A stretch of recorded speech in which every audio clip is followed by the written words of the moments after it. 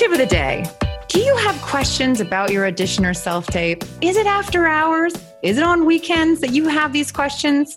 Nicole, how do we feel about this? Oh, these are my favorite people. The people that confirm before reading anything in the email or in the audition notes. Then they call me in a mad fucking panic at 11 o'clock at night when they finally have time to tape, or bother us on the weekend when we're no longer in the office. If I've Or having our equipment. Yeah. If I've sent you the self-tape, or if I've sent you an audition during office hours and you've had a few days to digest it and then are freaking out because you're taping last minute, I'm not the right person to call. It's on you.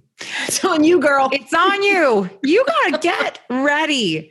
Ask questions when it's normal hours. I had a 10 a.m. I had 2 texts come through this Saturday. I was having a massage. I just wanted to go to the beach afterwards. Instead, I'm watching a panic call about someone not finding a reader, and then a panic on what can I wear for my self-tape. You know what? I don't care if you wear nothing. It's my Saturday, and I'm going to go have some fucking fun. So tip of the day. Please don't send us any naked self-tapes.